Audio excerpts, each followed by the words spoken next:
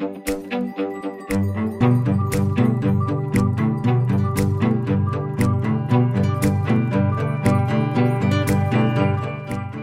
to the Irish Baptist College podcast.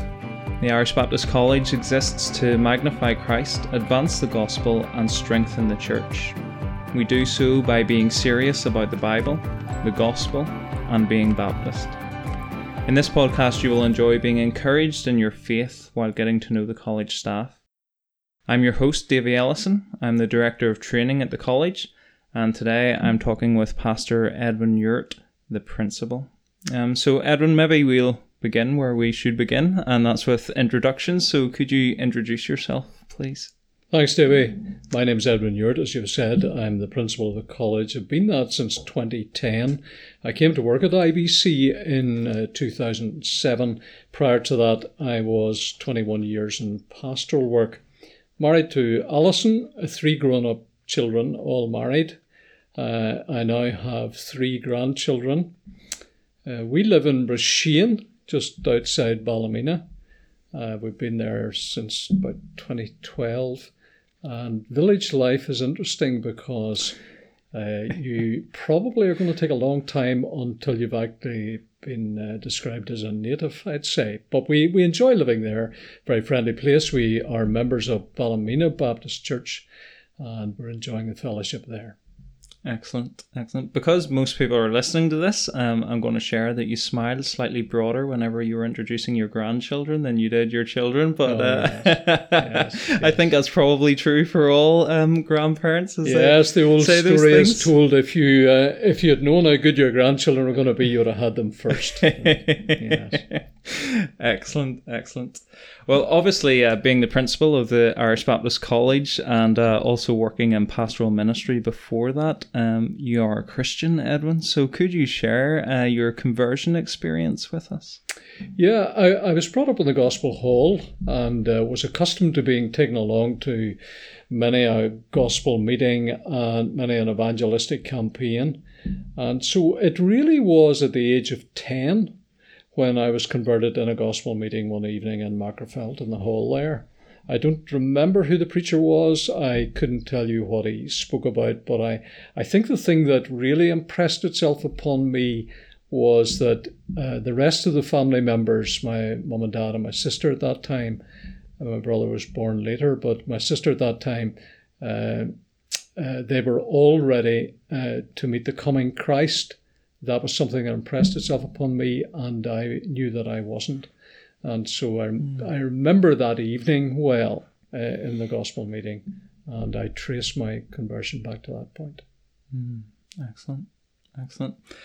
Obviously, the Christian life is constituted of more than just conversion experience, but then discipleship after that and growth in Christian character and maturity. And that's something that is a key aim here in the college. We don't simply want to educate people, but we want spiritual formation to be central to everything we do with the students.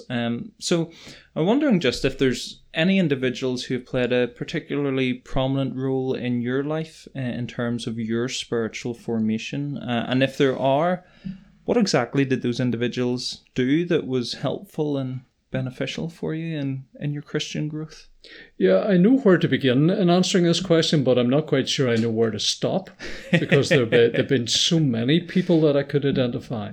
But I would say that the key person in my early Christian experience was Pastor Jim Smith. In 1975, I joined the Baptist Church in Mackerfeld and became friendly with his boys. They had moved just really that year to the church.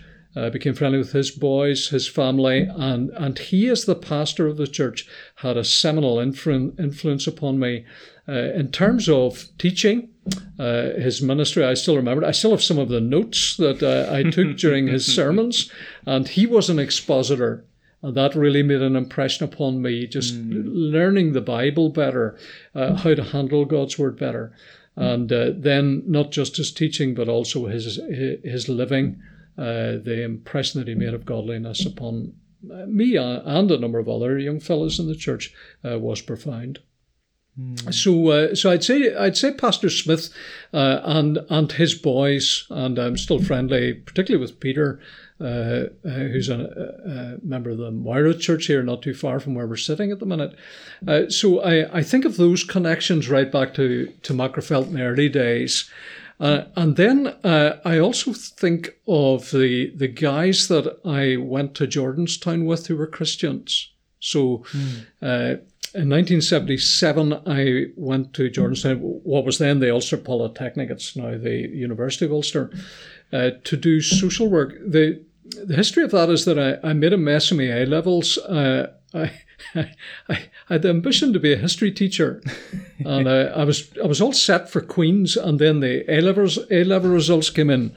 And given all this happened recently, in fact, I said in jest the other day that I wondered would it be possible to get my A-levels remarked, but I don't think that's going to happen now after all these years. Well, you can always ask. But I went to Jordanstown and got involved in the Christian Union, and I would say to anybody who's leaving school, going to university, it's very important to get involved, not just in clubs and societies, because some of them are very worthwhile. Sports, for example, was a big part of my life. But getting involved with other Christians in the CU, as it was then, was a crucial thing.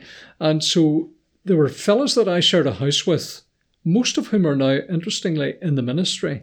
Okay. And we ran a Bible study together on a Wednesday night. And then we were involved in the CU committee, and all of that had a huge influence upon me. So that was then. And then afterwards, going into ministry myself, I would say the people who've had the biggest impact upon me are close friends from early days in training. So people that I went to Irish Baptist College with, I think of people like Leslie Hutchinson, who's been a lifelong friend, and has been a great encouragement and help to me over the years. And then more recently, this is a little bit from left field, but more recently being involved in the chaplaincy work in the Motorcycle Union of Ireland, which I did for about 20 years. John Kirkpatrick and Noel Agnew have been good friends, but also very much colleagues in gospel work. Noel went to glory just in the autumn past, and I miss him dearly. And yet I look back with great affection on the impact he had upon me. So all of this has shaped and molded me, I would say, into the person that I am today. Yeah.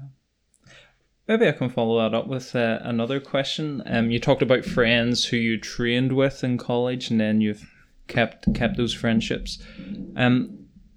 Was there anything in particular that led to your desire to train for ministry? Was that group of guys in Jordanstown, with them, was it seeing Pastor Jim Smith in the early days? Was it a bit of everything? It was a combination of those two things.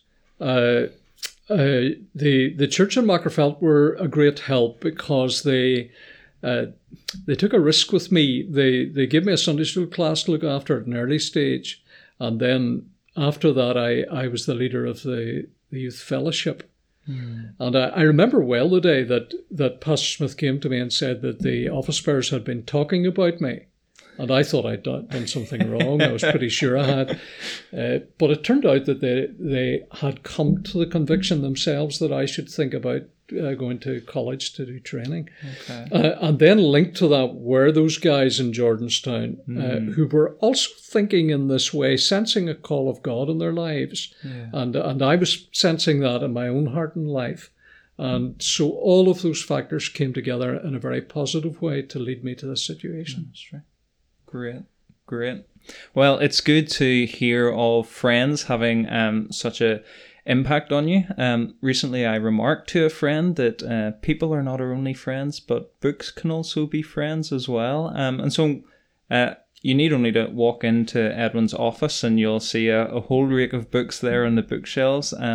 I'm going to ask you if you could share maybe just 2 or 3 books that have been particularly helpful in your Christian life, and maybe just explain why or in what way they've helped. Okay, there are three. I've been asked to identify three, and it's a very difficult thing to do because I love books. I'm a voracious reader, so it's hard to identify three. But I picked out three, and the first one is a book by a guy called T.C. Hammond, and it's entitled "In Understanding Be Men: A Handbook of Christian Doctrine." This I bought for £1.65. Dear knows when. It dates back, I think, to Jordanstown days. And it's a little compendium of Christian doctrine.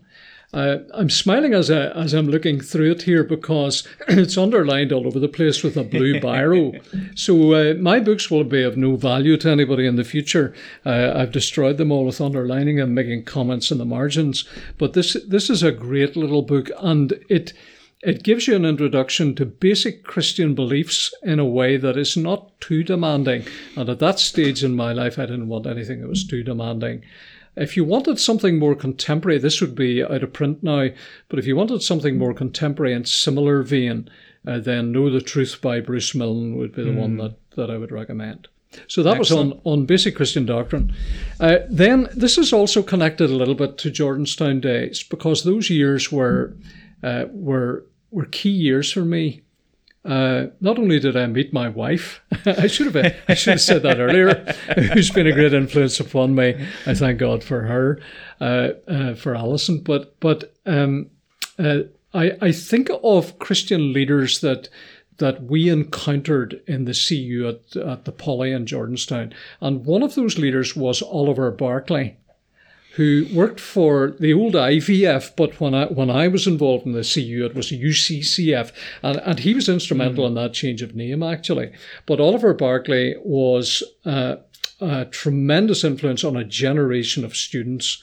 I remember him coming to a conference in Greystones in the Republic to speak at that conference and spending time with him. And he took time not just with groups of people, but also with individuals, just to talk to them about their life and their future and what they were thinking. And so this little book, Evangelicalism in Britain, 1935 to 95, is written by Oliver Barclay. And in my estimation, it is one of the best histories of evangelicalism that you can find. There are others, of course, more contemporary than this, but I find myself almost always going back to this one for a good take on the development of evangelicalism in Britain today. That's helpful. It's always good to know how we got to where we are, and that's good. And then the third book is a biography. And this is a biography. We talked earlier about people being so important, and so maybe it's appropriate that I'm mentioning this. But this is a biography of John Newton by Jonathan Aitken. Jonathan Aitken may be known to some listeners. He was an MP and a cabinet member who had a bit of a fall from grace and then was converted. And this is a tremendous biography of John Newton, simply entitled John Newton, From Disgrace to Amazing Grace.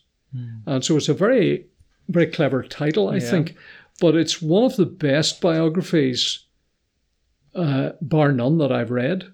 Not just about, there are lots of biographies of Newton, but Aitken has a tremendous style, ability to get inside the mind of a person and to present his ideas and his life in a very helpful way.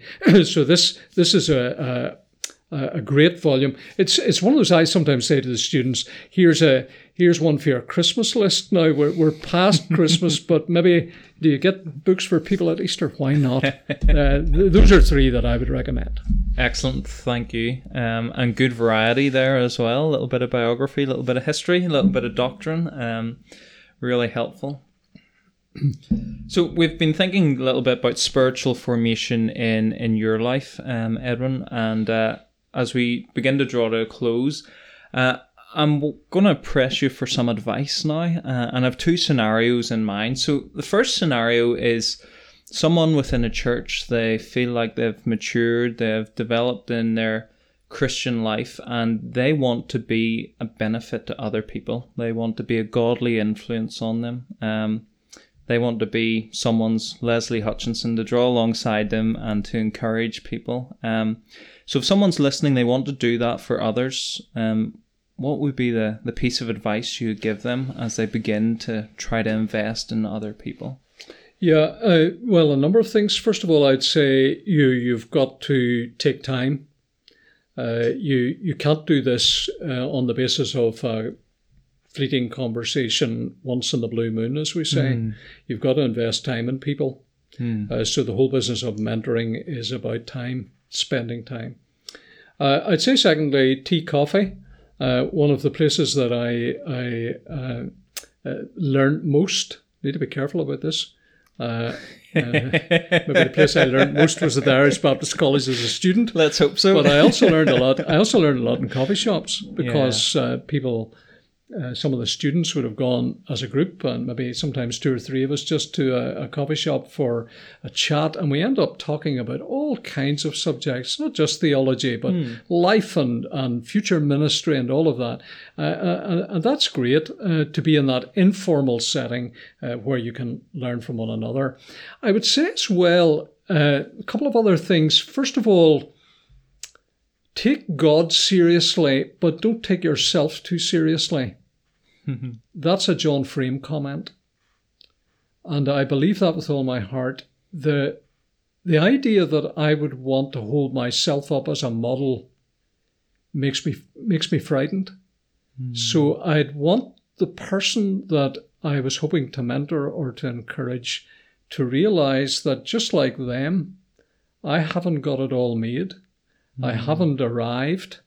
No such thing as sinless perfection. I'm just a fellow traveller with all the foibles and frailties that every other Christian has, but the grace of God has worked in my life, and whatever God has done in me and for me, I want to help to pass that on to others. So in other words, take God seriously and His grace seriously, but maybe take yourself a wee bit less seriously than that. And then I think also pass on to people some of the good things that God has poured into your life. So the whole business of good friends, the whole business of good books.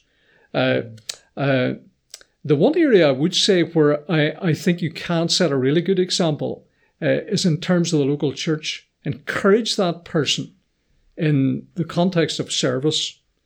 First of all, of attendance. There's some people who struggle to get themselves organised to be regular in attendance at church, but the Scripture assures us that that's a vitally important part of growing in grace. And therefore, maybe I could be a model to somebody in that respect and say, look, come with me to this. Let's go together. I'll pick you up. That kind of approach to helping somebody, and then building into them those other graces that God has poured into your life as well. That's really helpful. Really insightful as well, just not to take ourselves too seriously. I think that's a trap we often fall into, and that's a word of wisdom for sure. Perhaps someone's listening and they're at the other end of the scale. They think, there's no way I'm in a position to encourage other people or to mentor other people. In fact, that's what I need. And so I want to find someone who is godly, who is mature. I want to seek someone out who's going to disciple me, guide me, teach me. Do you have any advice for that person, who they should seek out, how they should go around or go about seeking that kind of individual out? Yeah, I suppose there's a little bit of a catch-22 this one, because the task of leadership in the church is to pastor the flock, to seek out the people who need help. And I suppose it's the first responsibility of pastor and elders to do that. The problem is that sometimes the demands of that are such that there are people who slip between the gaps and are missed out. And if there is somebody who thinks, well, nobody has ever tried to come alongside me to encourage me and help me, who do you look to? Well, I'd say have a conversation with your pastor. Go to one of those elders and explain your situation to them and say to them, look, here are some things I'm struggling with. Could you help me with this? Could you spend time with me? Sometimes it may not be the pastor and elders. There may be other Christians in the church, those who've had a little bit of experience not necessarily the oldest people in the church. Sometimes we talk about the wisdom of the years. Not necessarily the oldest people, but sometimes younger people who have good experience of the Christian life, the ups and downs of it, the joys and sorrows of it, and go to them, speak to them. I think it becomes obvious after a while who the go-to people are. There are people. One writer described it once. I can't remember who this was, but he described it once as people with approachable faces. And I like that, because there are people by the sheer expression on their face, you think to yourself, oh, I'm not sure I want to go to them. But there are others who have a warmth of disposition.